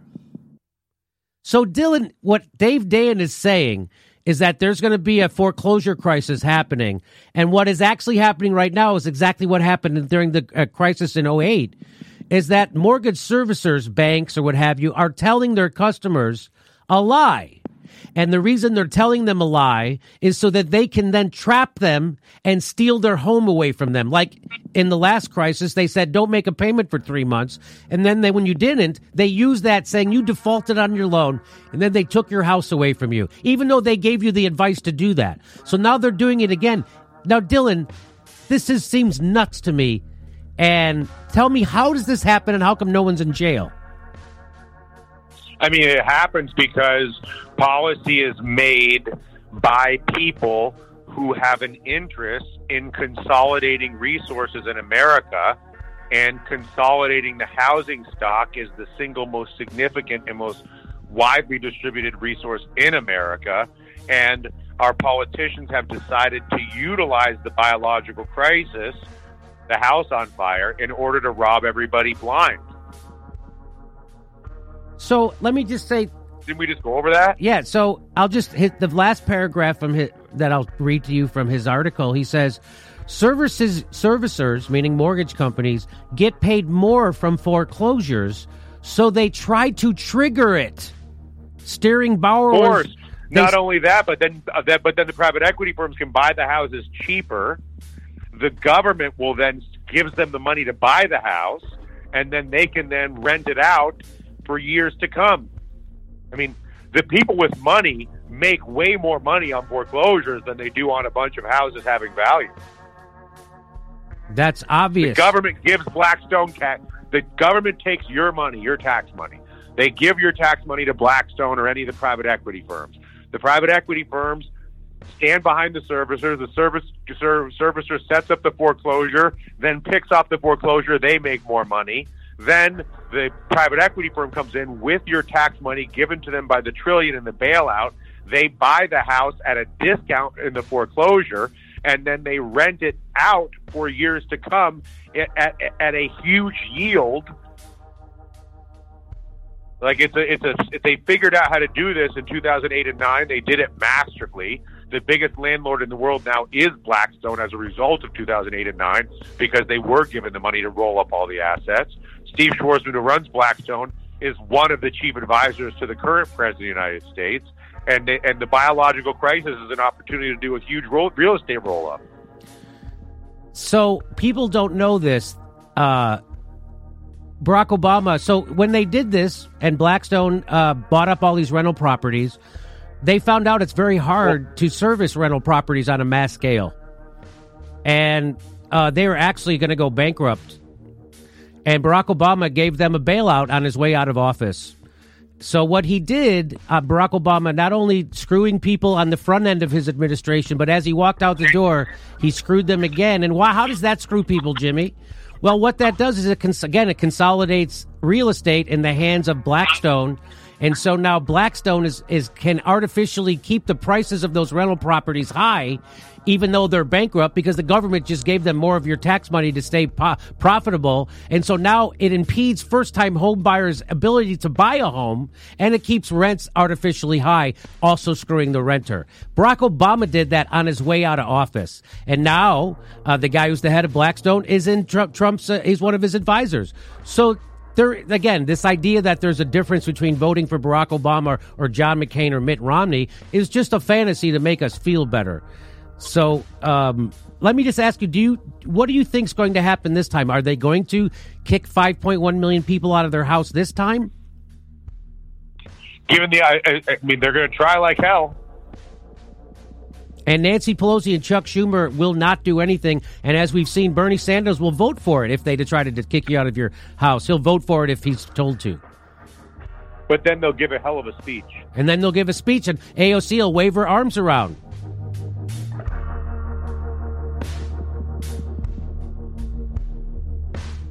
This is a country that cancels elections and offers you two senile rapists as a choice for president. I mean, lower your expectations. California's beautiful. Look at how beautiful where you live is. Look at how beautiful your yard is. Look at how beautiful the weather is. North America is a beautiful continent where there's largely really fabulous people here, many very nice people here, whether it's in Los Angeles or New York or Texas or Florida or wherever. And I would recommend everybody be a little nicer and enjoy themselves and completely lower your expectations from the U.S. government to the point of, in fact, they are hostile to you. They are hostile to everybody in this country, left or right. I know, and it's just. But that doesn't mean we have to be miserable. It just means we need to not expect anything other than hostility from our government. But there's more to life than government. There's dancing, there's cooking, there's music, there's racing cars, there's running. Yeah, but there's watching movies. It's hard to enjoy going to the beach. It's hard to enjoy any of that stuff if you have an empty stomach. That's 100% true. You know, who was it who said this is the country that's taking food and throwing it away? Absurd and disastrous political management and failure to test by our government, which is the real issue. The mismanagement of the virus is the actual problem, not the virus.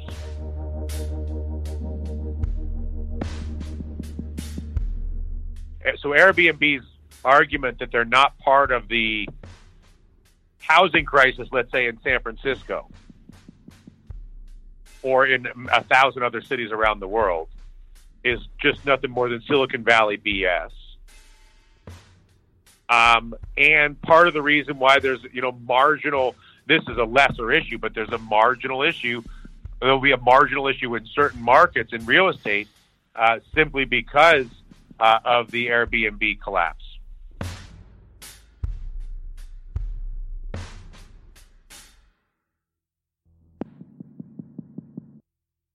A failing housing market, by the way, also affects the banks, because you know who actually owns all the houses in America?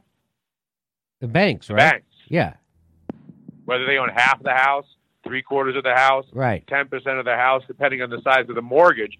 No one owns more U.S. housing than the banks. Okay. So Airbnb. My point is, you get a housing crisis, all of a sudden you're back up against a potential banking crisis. Right. So AirDNA estimates that a third of Airbnb's U.S. listings for entire homes or apartments, excluding shared rooms, are by hosts with a single property. Another third, so they break it up into three. Another third are run by hosts with between 2 and 24 properties. And the remaining third involve hosts with more than 25 properties. So only a third of Airbnb people are people who have a house and they rent out a room.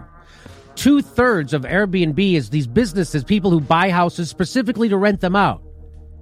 And they own between 2 and 24 properties. And then another third of Airbnb hosts own more than 25 properties. Incredible. Nearly 1 in 5 hosts that Airbnb recently surveyed said hosting on the platform helped them avoid eviction or foreclosure. So the company presented these findings to the U.S. congressional leaders and successfully lobbied, get this, Airbnb successfully lobbied to have hosts covered under the Coronavirus Aid, Relief, and Economic Security Act, known as the CARES Act, making them potentially eligible for small business loans and unemployment assistance, among other things. So there you go. So that's what's happening with Airbnb.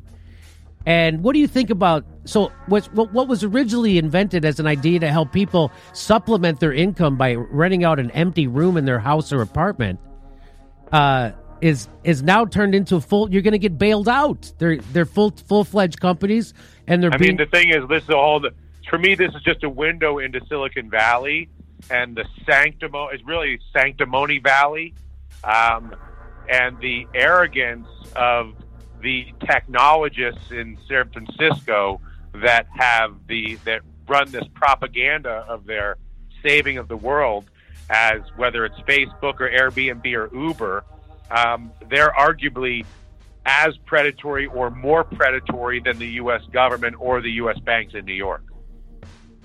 They do not. These are organizations that, rather than creating value for people, they're all vampires. And they're extremely efficient, well-organized vampires.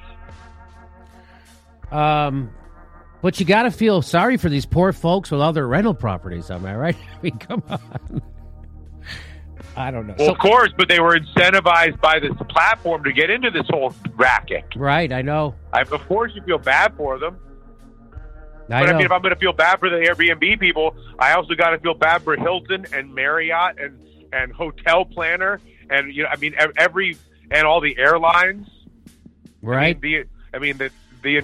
Every airline, every hotel operator, and every Airbnb operator in the world has been annihilated. Man, not just by the virus, but by the absurd and disastrous political management and failure to test by our government, which is the real issue. The mismanagement of the virus is the actual problem, not the virus.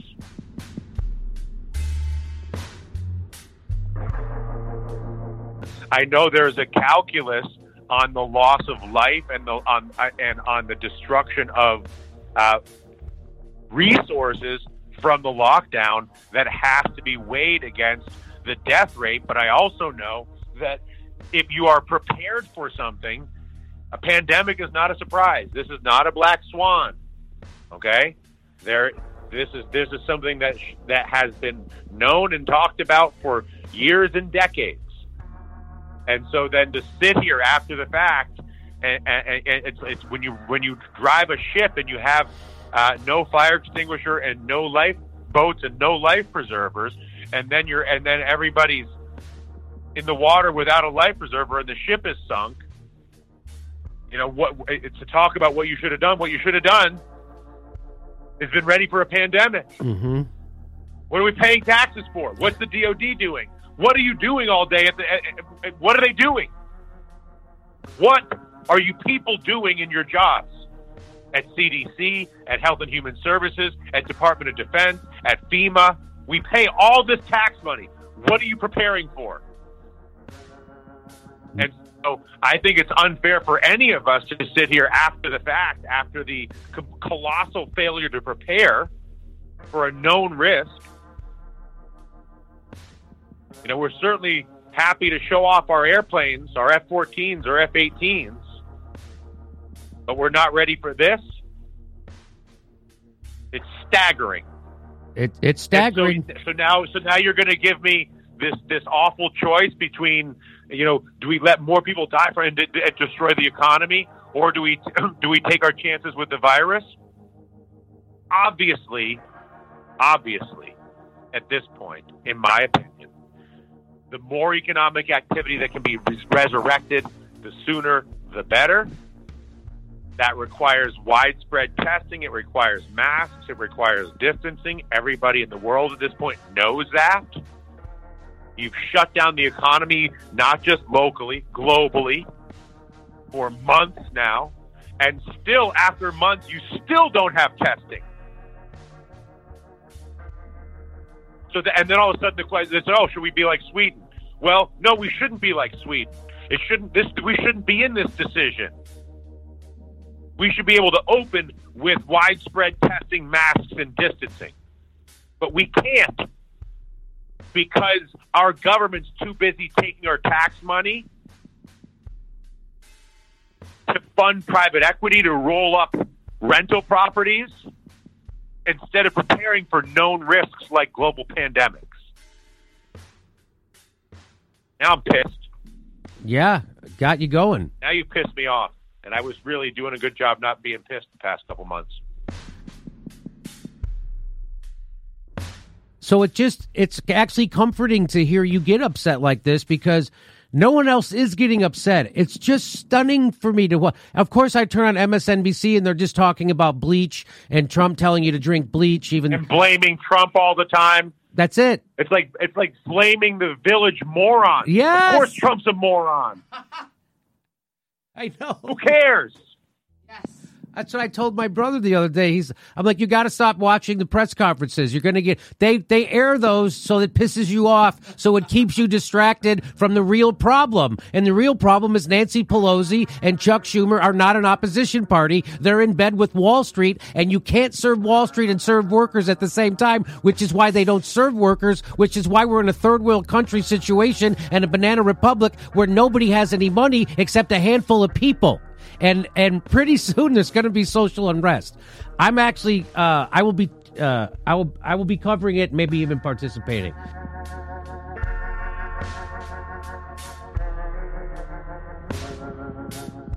Let's move on. Another story. Elizabeth Warren, did you know this? Elizabeth Warren and AOC have teamed up on a new proposal to halt big mergers during the coronavirus pandemic. So I just showed you how CVS and Rite Aid are buying up all the independent drugstores that are going bankrupt during coronavirus. And so AOC and Elizabeth Warren, they know this is coming, just like we know it's coming. We've been talking about it for a month straight now. So they are now introducing a bill that is supposed to halt mergers. So the consolidation that they just enabled by voting for the trillions of dollars to go to the oligarchs and nothing to go to the people. Now they know what's coming because they just voted for it. And so now they're going to try and mitigate the damage, which it's going to be, I guarantee you 100% it will not pass. So here's what it says. It says, Warren sees private equity vultures looking to gobble up small businesses. AOC warns of decades-long economic consequences of inaction for consumers.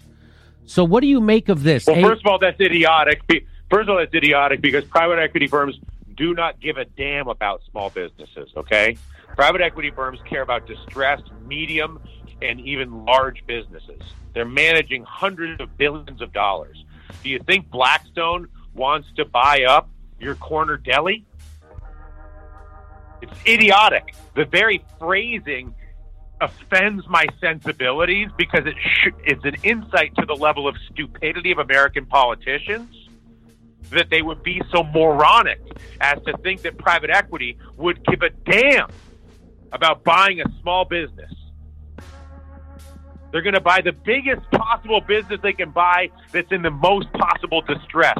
You idiots.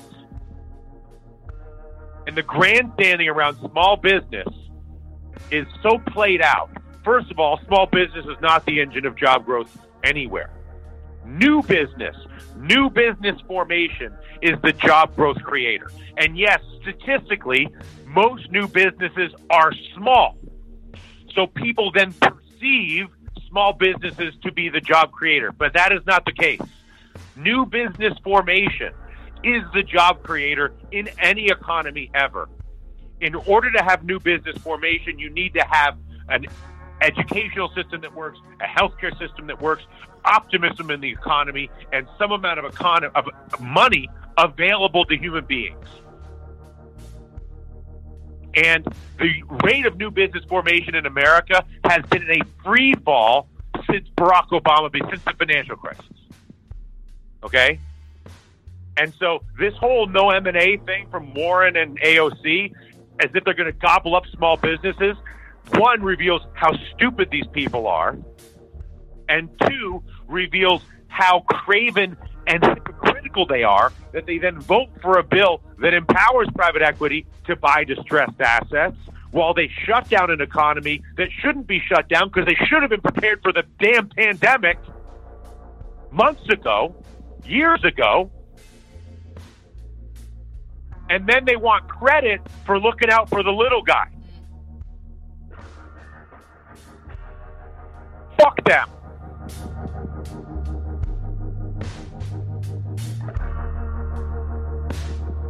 That's exactly what they're doing. They just gave the money to the criminals to go screw us, and now they say, wait, we're trying to look out for the little guy. No, it's worse. There's a known risk of a pandemic. They refuse to prepare for the pandemic. They then grossly mismanage the pandemic and point to the village moron as if it's only his fault. After harvesting our tax money for a decade and failing to prepare for the pandemic, blaming the village moron, they then use the pandemic to give the money to the vultures, and then walk out after the whole thing is done and pretend that they give a damn. I prefer Republicans. Republicans come right up to your face and say, I think you should be dead and I want all your money. As opposed to these people pretending. It's like the women that pretended to care about sexual assault so that they could advance their careers.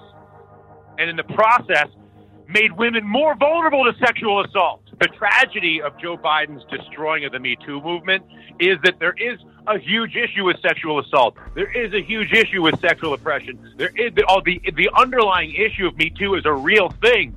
And the manipulation of that real problem as a way to acquire power and destroy and advance an agenda by those in charge of it's like exploiting slavery as a way to accumulate power. So you had all these people that started exploiting the reality of the sexual issues and the sexual oppression and the sexual assault and the unequal pay. Very real, very disastrous, very destructive, very bad things that were harnessed by people to project unilateral power to destroy and do whatever they want to do, that they then expose themselves as the craven fools that they are, fools too generous a word, in a way that sure there's sort of like there's a disgust, I guess, in the revelation of the hypocrisy, but the unspoken victim in all this is still all the women who are being abused and underpaid because they've now been exploited by the Alyssa Milanos of the world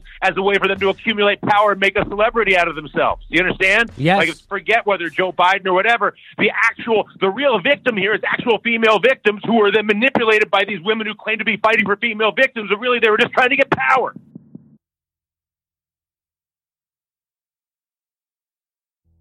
If you are in the business of getting a return on $10 billion,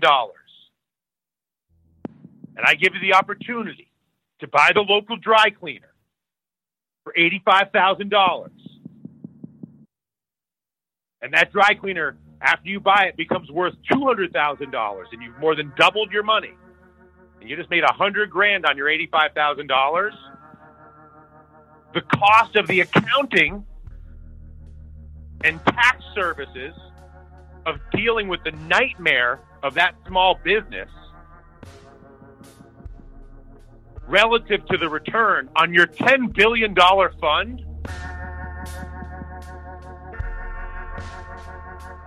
is the most preposterous concept I've ever heard in my life. So if you have a lot of money and you're paid to make money on that money, you know what you got to do? You got to buy other things that are worth a lot of money. The drugstore is a unique thing because it is a universally used, guaranteed customer base. Monopoly, basically, right? You're going to get your prescription.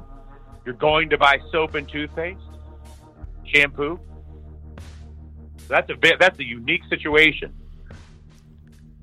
Empty storefronts. So I was saying, small towns across America that have little or no virus risk, but all these small businesses have been shut down for months. What are these people going to do? Yeah, I don't know. That's what I'm... And the reason they're shut down is because the government that they paid taxes to refused to prepare for a pandemic. Forget whether we responded in time. What's the response? There is no response.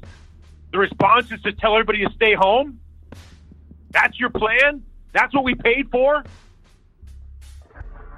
You don't have cotton swabs? You can't make a test? And so because you don't have cotton swabs in a test, everybody's got to stay home? Fuck you. Nancy Pelosi will tell you to calm down. She has a plan.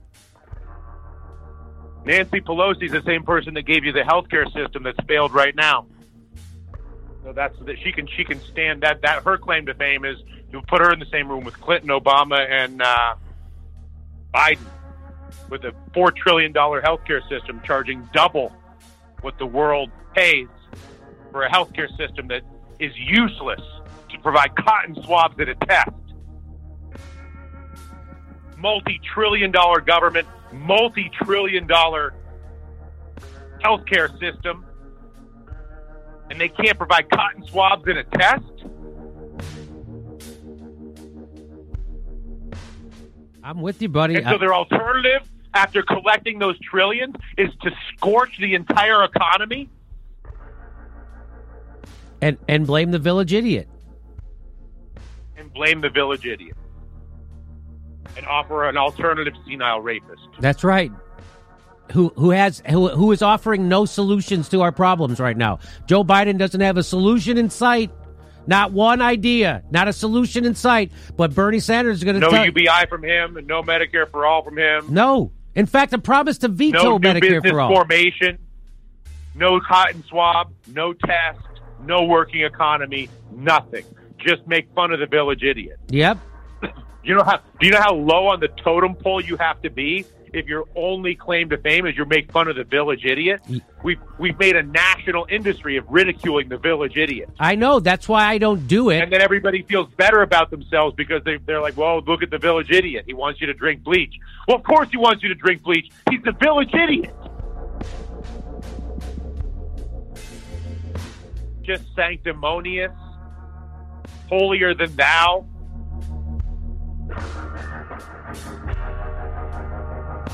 There's a known risk of a pandemic. They refuse to prepare for the pandemic. They then grossly mismanage the pandemic and point to the village moron as if it's only his fault. After harvesting our tax money for a decade and failing to prepare for the pandemic, blaming the village moron, they then use the pandemic to give the money to the vultures, and then walk out after the whole thing is done and pretend that they give a damn. I prefer Republicans. Republicans come right up to your face and say, I think you should be dead and I want all your money. Well, that's what Malcolm X said. He said he preferred, as opposed to these people. Yeah. Pretending It's like the women that pretended to care about sexual assault. Yep. So that they could advance their careers. And in the process, made women more vulnerable to sexual assault. And it's been revealed that the Me Too movement was nothing more than a partisan tool. And even more than that, it was an indulgence in unilateral power. The tragedy of Joe Biden's destroying of the Me Too movement is that there is a huge issue with sexual assault. There is a huge issue with sexual oppression. There is the underlying issue of Me Too is a real thing, and the manipulation of that real problem as a way to acquire power and destroy and advance an agenda by those in charge of it's like exploiting slavery as a way to accumulate power. So you had all these people that started exploiting the reality of the sexual issues and the sexual oppression and the sexual assault and the unequal pay. Very real, very disastrous, very destructive, very bad things that were harnessed by people to project unilateral power to destroy and do whatever they want to do, that they then expose themselves as the craven fools that they are. Fools, too generous a word, in a way that sure there's sort of like there's a disgust, I guess, in the revelation of the hypocrisy, but the unspoken victim in all this is still all the women who are being abused and underpaid because they've now been exploited by the Alyssa Milanos of the world as a way for them to accumulate power and make a celebrity out of themselves. Do you understand? Yes. Like, forget whether Joe Biden or whatever. The real victim here is actual female victims who are then manipulated by these women who claim to be fighting for female victims, but really they were just trying to get power.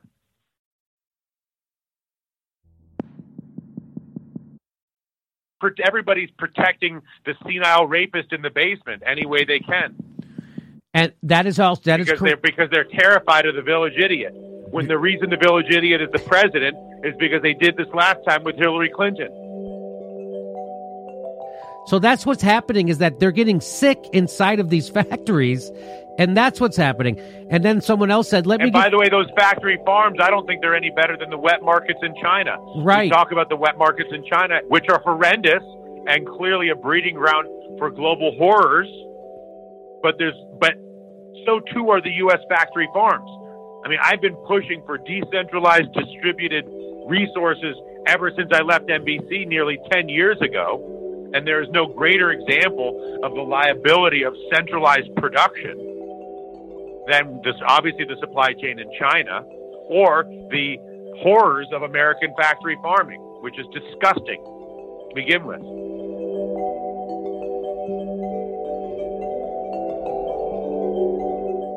I would say that the one thing about that whole meat DPA story, everything you just said, is it's completely aligned with everything else. It's very much in alignment with the American policy vector.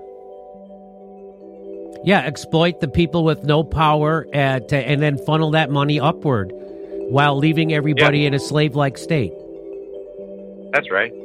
That's America, baby. But that's every country in the world. It's just the illusion that America wasn't that is the issue.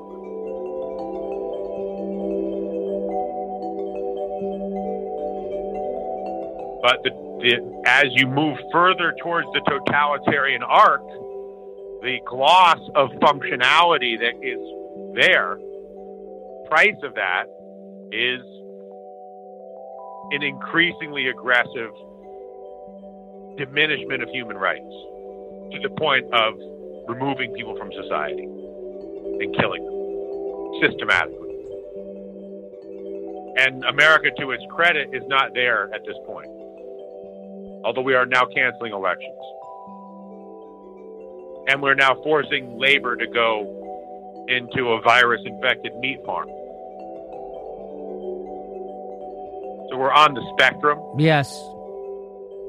But even for my hyperbole, that there's a darkness that exists in the functionality of those dictatorships. There's a liberalism that still exists in this country in our ability to interact and do things and even protest at schools with guns. It does not exist in other places. Your entire government has just turned their back on you. And I just got an email today from Bernie Sanders asking for more money. He's asking me for money. The fucking balls that these cocksuckers in fucking D.C. Unbelievable. If I get one more email from Bernie fucking Sanders asking me for money,